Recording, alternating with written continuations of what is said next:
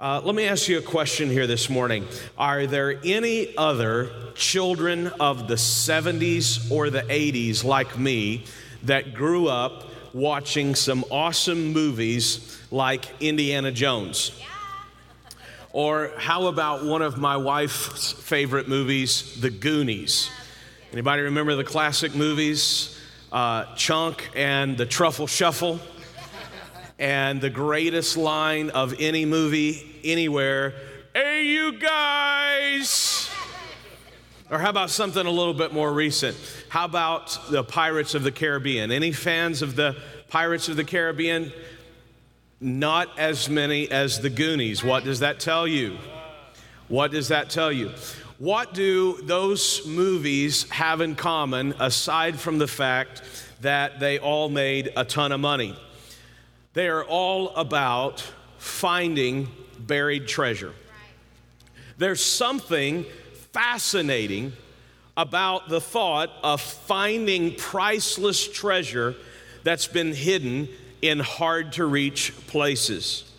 The faded map with X marks the spot, the adventure of the hunt, the joy of discovery, and the potential of the found treasure to change your life. The prospect of finding buried treasure has caused many people to risk everything that they have to pursue it. And believe it or not, people are still finding buried treasure today. In 2007, off the coast of the Dominican Republic, one of Captain Kidd's ships was found. The 300-year-old ship was full of gold, silver, and jewels. Also in 2007, a shipwreck was found off the coast of Spain. It held 17 tons. Think of that, 17 tons of silver and gold coins worth about $500 million. And in 2009, 350 pounds of Roman coins were found on a farm in England worth at least $2 million.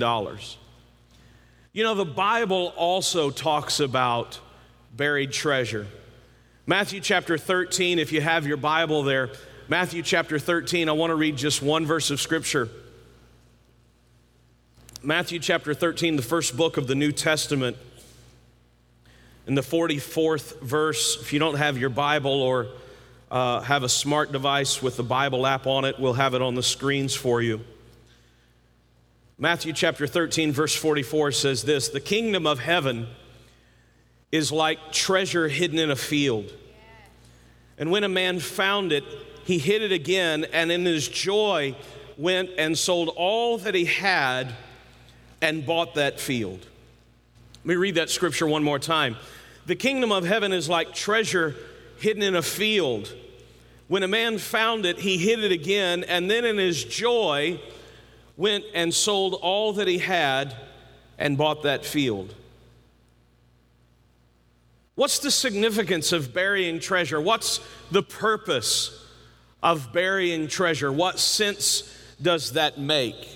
In ancient times, before there were banks or vaults or safes, the best option that you had to protect something valuable was to bury it.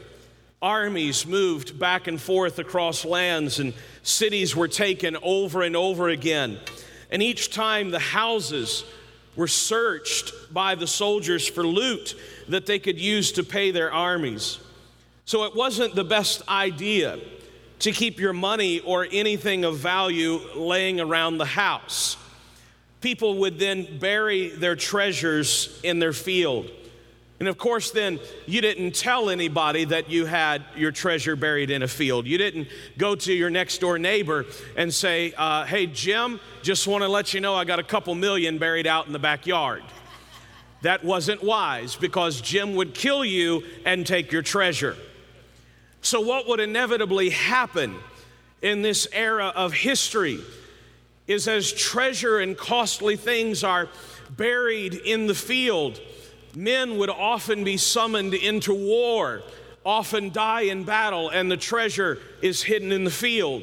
Or someone would die of natural causes, and the secret of the buried treasure dies with them and is in the field. And you fast forward several years, somebody else is living in the house and they're doing some work and they discover treasure in a field, or someone else is just passing through this territory and they discover treasure hidden in the field. And it would happen so many times that rules were made governing whoever found the treasure. And today we still know the law that was used in biblical times concerning finding treasure. It's called finders keepers. Anybody ever heard that?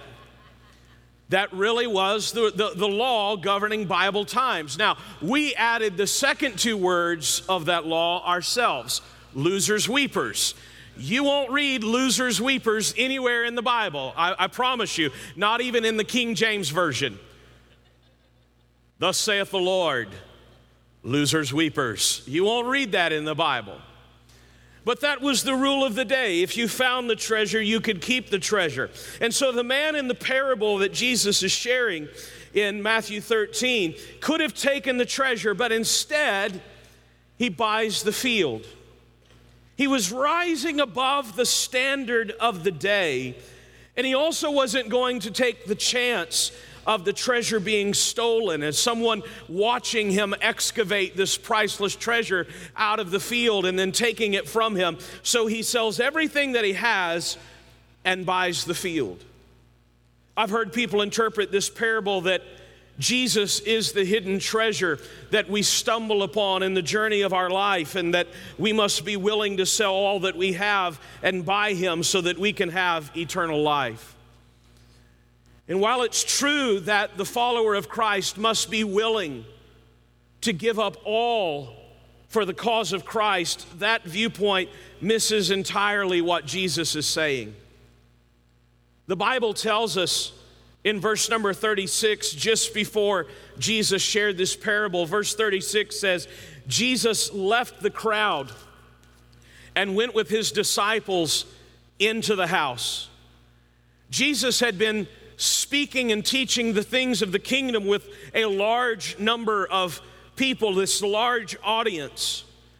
And then he desires to speak with only his disciples that have been following him intimately for 3 years.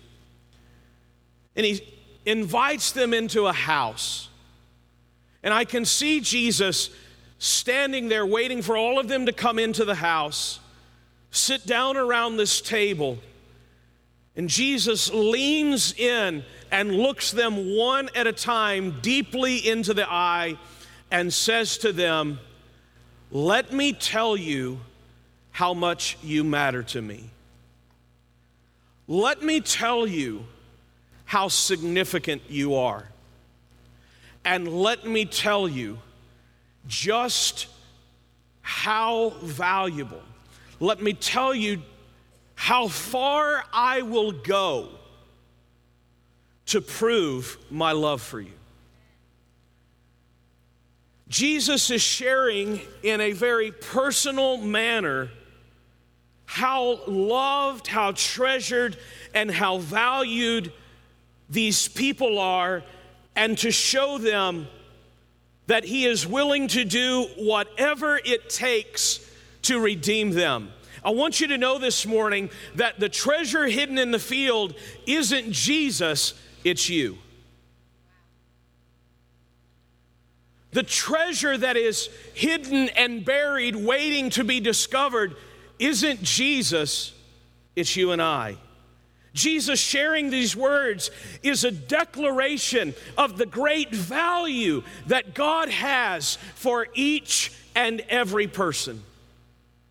Over and over throughout the Word of God, scriptures in the Bible show us God describing people as jewels. Here's just a couple of them. Isaiah chapter 62 verse 3 says, "You will be a crown of splendor in the Lord's hand, a royal diadem in the hand of your God." Zechariah chapter 9, verse 16 says, the Lord their God will save his people on that day as a shepherd saves his flock, and they will sparkle in his hand like jewels in a crown. People like jewels in a crown. Malachi chapter 3, verse 17 says, on the day when I act, says the Lord Almighty, they will be my treasured possession. Can we all say those two words this morning? Treasured possession. He says, you will be my treasured possession. Over and over, God's saying that you are priceless treasure to him. Let me say this morning. I realize that as we sit here this morning, you may not feel like priceless treasure. I realize that there may be certain events and circumstances and emotions and thoughts that are happening in your life that do not say, I am priceless treasure. That you may not feel as though you are highly valued and greatly loved by anybody, let alone by God.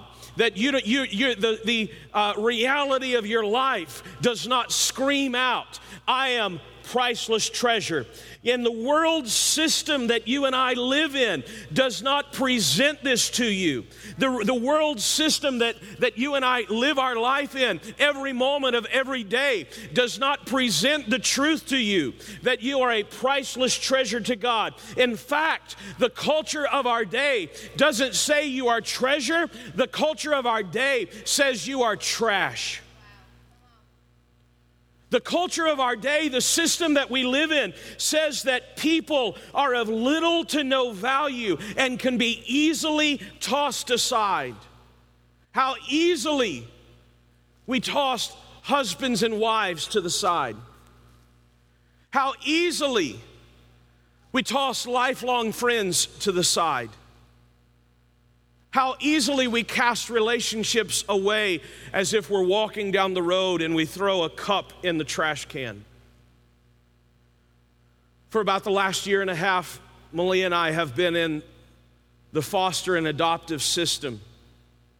And it's blown my mind to see how easily parents can throw children to the side. This is the reality that we live in, that voices and circumstances and advertising and media doesn't reinforce this truth to you that you are a priceless treasure. Rather, it reinforces Satan's lie that you are common trash. God wants somebody to know this morning that no matter what the circumstances of your life are telling you, no matter what the emotions that you are experiencing are telling you, no matter what the voices of other people in your life are screaming to you, you are not trash, you are treasure. You are priceless treasure to God. The media tells us that you are only valuable based on how well you perform. Can you cause someone's chair to turn around? Can you cause enough people to vote for you? Can you wow people? How many followers do you have on social media? How large is your platform? All of these different things. You are only valuable as long as you continue to make people feel good and perform good enough for them. And sadly, many people's viewpoint of God and Jesus is through that same lens of performance, that God only values you as valuable. He only values you as treasure if you are a good boy and a good girl, and if you can perform as the picture of Christian perfection, then you are costly in the eyes of God. But if the moment that you stop being good enough, the moment you stop measuring up, the moment that life happens to you and you can't perform to Christian perfection as you think you should, then God casts you to the side as everybody else in our life does. And Jesus desperately wants somebody to know this morning that you are priceless treasure to Him, not in the condition that you think you should be. You are priceless treasure to Him just as you are right now.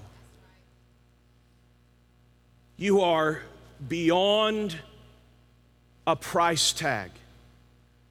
With all of your faults, with all of your failings, with all of your doubt, with all of your insecurities, with all of your questions, with all of your trauma, with all of your baggage, with all of your everything, just as you are right now, you are priceless treasure to God.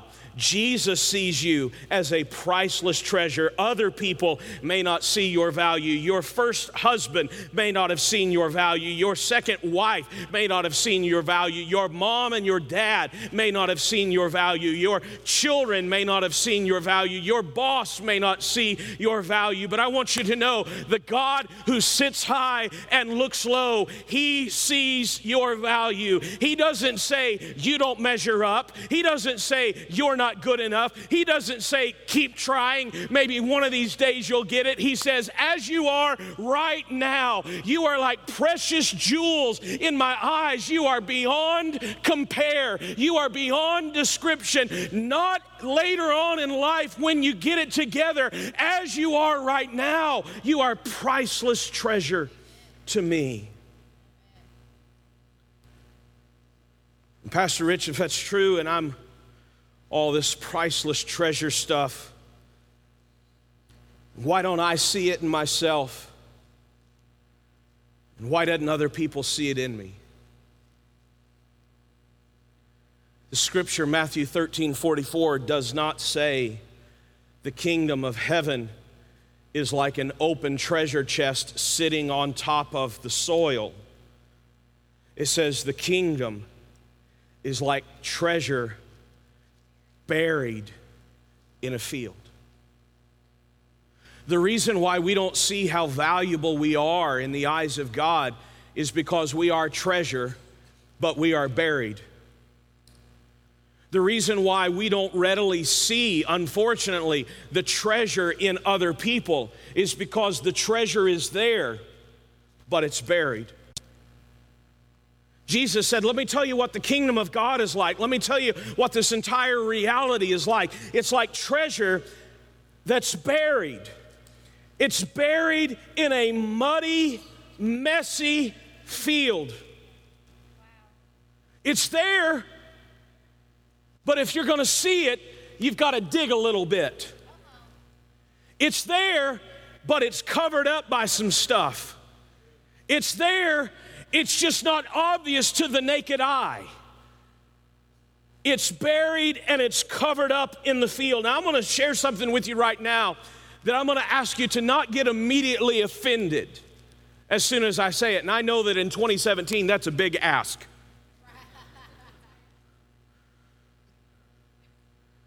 Here it is. We are all, every single one of us, born in sin. Every single one of us are born into this world contaminated by sin. It doesn't have anything to do with you being good or bad or nice or naughty. Just throw that in because we're getting into Christmas season.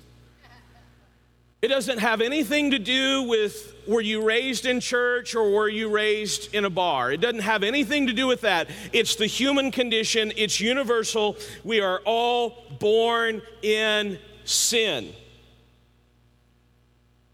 When Malia and I got a phone call to come over here to the hospital to pick up our baby girl and take her home, we go into the NICU. It was the most heartbreaking and exciting moment in my life. On the one hand, I'm excited because we had 24 hours notice. Guess what? Your parents. And we had nothing to bring a newborn baby girl home to. On the one hand, we're just so ecstatic. And on the other hand, our hearts were ripped out because we're standing in the NICU and there's drug-addicted babies. And the cries and the screams and the sights were heartrending. And I watched as these children who are born into this condition,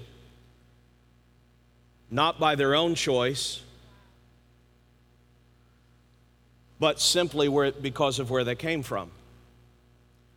You and I are born in sin, not because of our own choices, but because of where we came from. We came from Adam. We were contaminated by sin before we were conceived. Sin is the universal condition. I'm going to give you an illustration to demonstrate this. How many of you realize you don't have to teach a child how to sin? You don't have to send them off to sin camp so they can get their sin badge and learn how to sin. It just automatically happens. You give a 2 or 3 year old, you set some cookies down in front of them and you say, don't eat the cookie. You can have the cookie after dinner, but don't eat the cookie now. Repeat after me. Okay, mommy. Don't eat the cookie. Don't eat the cookie. You walk out of the room. You come back 3 minutes later. There's no cookie there. You look at them. There's crumbs on their fingers, crumbs on their clothes, chocolate on their mouth. And then you ask the dumbest question that one human being has ever asked another one. Did you eat the cookie? And what do? They sin. I didn't eat the cookie, Mama. You didn't have to teach that child how to lie. It come just as natural as breathing. We're all born into this world buried under sin and shame. It's the reality of every single one of us. Now I want you to see the scripture. There's something valuable there. There's something costly there, but it's hidden. Now I know we like to pretend that we've got it all together and we've got it all figured out and we're all strong and we're all capable and we ain't got no issues, but the truth is we all walked in here today buried under some stuff. We all got up, got ourselves ready, got in our vehicle, drove ourselves into church, walked in here, sat down in this auditorium, buried under some stuff. Some of us are buried under hurt and pain. Some of us are buried under years of abuse and suffering. Some of us are buried under secret addictions and dependencies. Some of us are buried under regret and shame and misery. Some of us are buried under perfectionism and the heavy weight of self-righteousness and trying to be good enough to earn God's love. Maybe you had a church experience sometime in your childhood or early in life and you had some kind of response to the presence of God, but as you got older in life and you grew up, life happened and things happened that you didn't want to happen, and now you are buried under the heavy weight of pains and regret and decisions. I'm so thankful this morning that scripture didn't end by just saying the kingdom of heaven is like treasure buried in a field. But it goes on to say, when a man found it. When a man found it. This treasure is buried under a muddy, messy field. We don't know how long it's been there. We don't know the circumstances that caused it to be there. All we know is there's something precious and it's buried until one day somebody discovers it. When a man finds it. I've got good news for somebody this morning.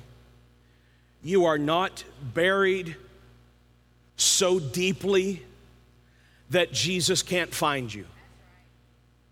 You are not so well hidden under all of the years of shame and sin and hurt and pain that Jesus can't find you. That treasure wasn't buried so far down that it couldn't be found.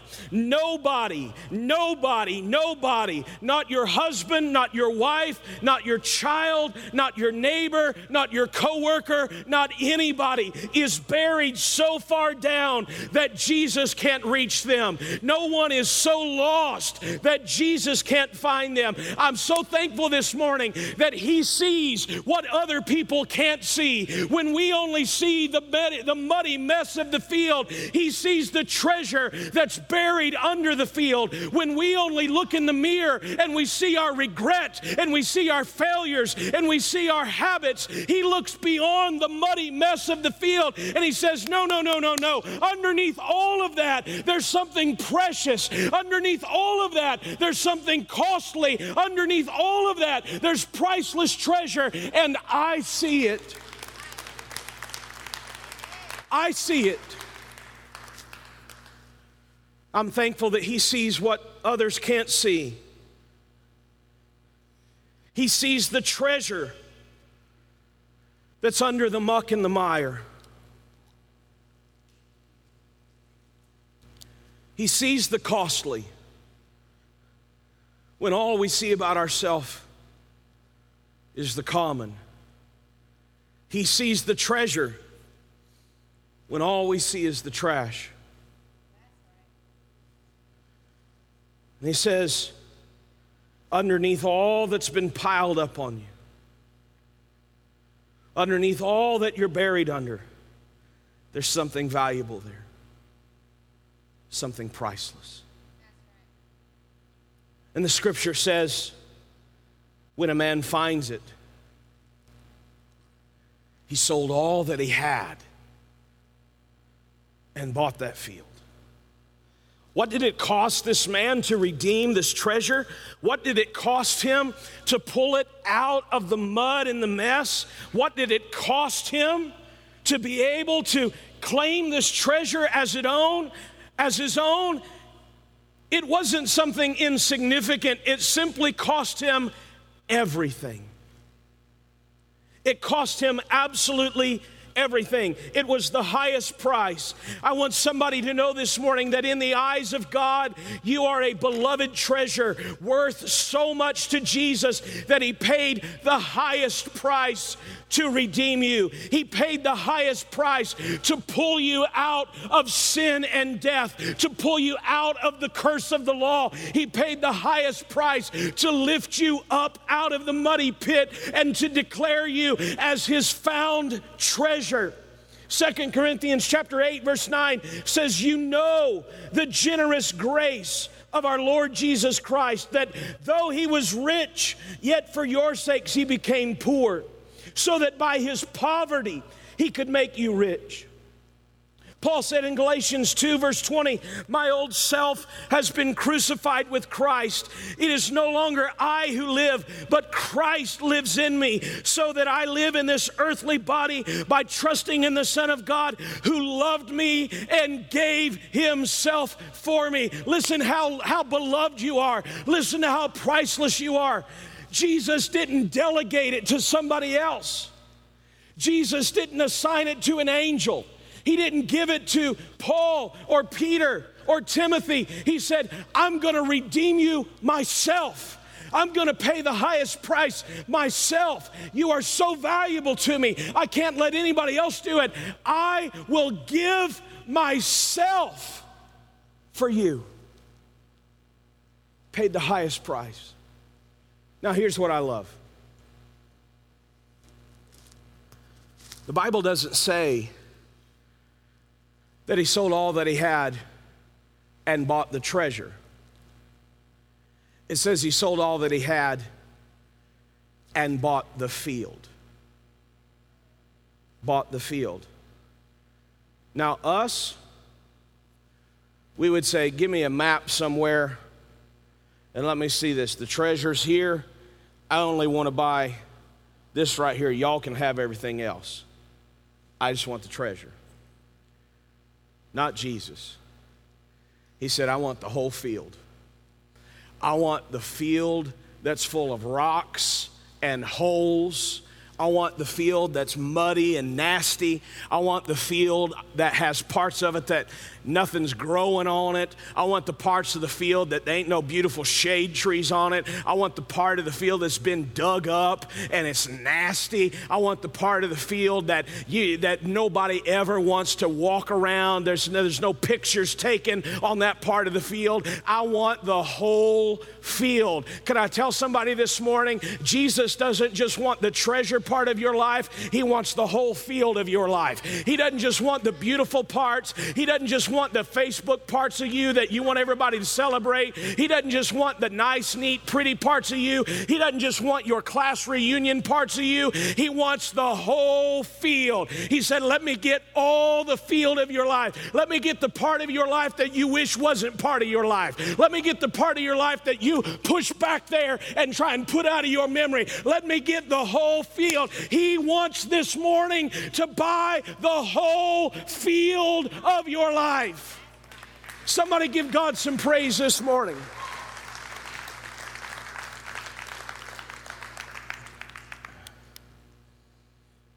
He said, let me have the whole field. You want me to just have your Sunday mornings, but I want your Friday nights. You want me to just have your prayer time, but I want your anger. I want your attitude. You want me to just have your faith, but I want your doubt. You want me to just use your strengths, but I want your weaknesses. You want me to just have your future, but I want your past. Give me all of it. Now here's a really important life application for some of us. This is also a picture of marriage. Because what we don't realize is we date the treasure, but we marry the field.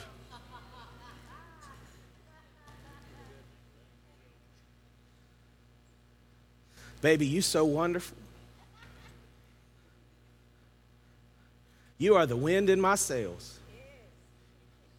Couldn't live without you. You are a treasure to me. 3 years later, you an ugly, messy field.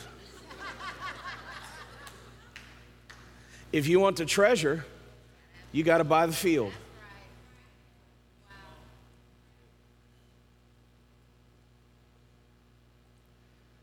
Jesus says, I know where the treasure's at. And you've been working so hard all your life to try and pull the treasure out of yourself. And you're tired and worn out and you can't do it. He says, how about we stop and have a change in plans? Instead of you trying to pull the treasure out of yourself, you just let me have the field. If you knew right where the treasure was at, you would have pulled it out of yourself a long time ago. So just let him have the field, full of hills and valleys and ups and downs, all kinds of stuff in the field. Let him have it. He'll reach his nail-scarred hands and he'll pull the treasure out. He knows right where it's at. He knows that it's underneath the trauma. He knows it's underneath the shame. He knows it's underneath the regret. He knows right where it's at. And with surgical precision, the Word of God that is sharper than every two-edged sword will cut through all of that and pull out what's costly and priceless. Regardless of what others may think or what you may think, God knows your worth. Regardless of how you may feel about yourself, God says, you're priceless treasure. And many of us here today, He's been calling you for a while. He's been saying, come on, let me have the field. Let me have it. And he's calling you to himself again today. The question before you is this: will you allow him to lift you up and pull you out? The real you. Will you allow him to pull you out of the muddy, messy field of sin and sorrow, and allow him to treasure you as the priceless jewel that you are in his eyes?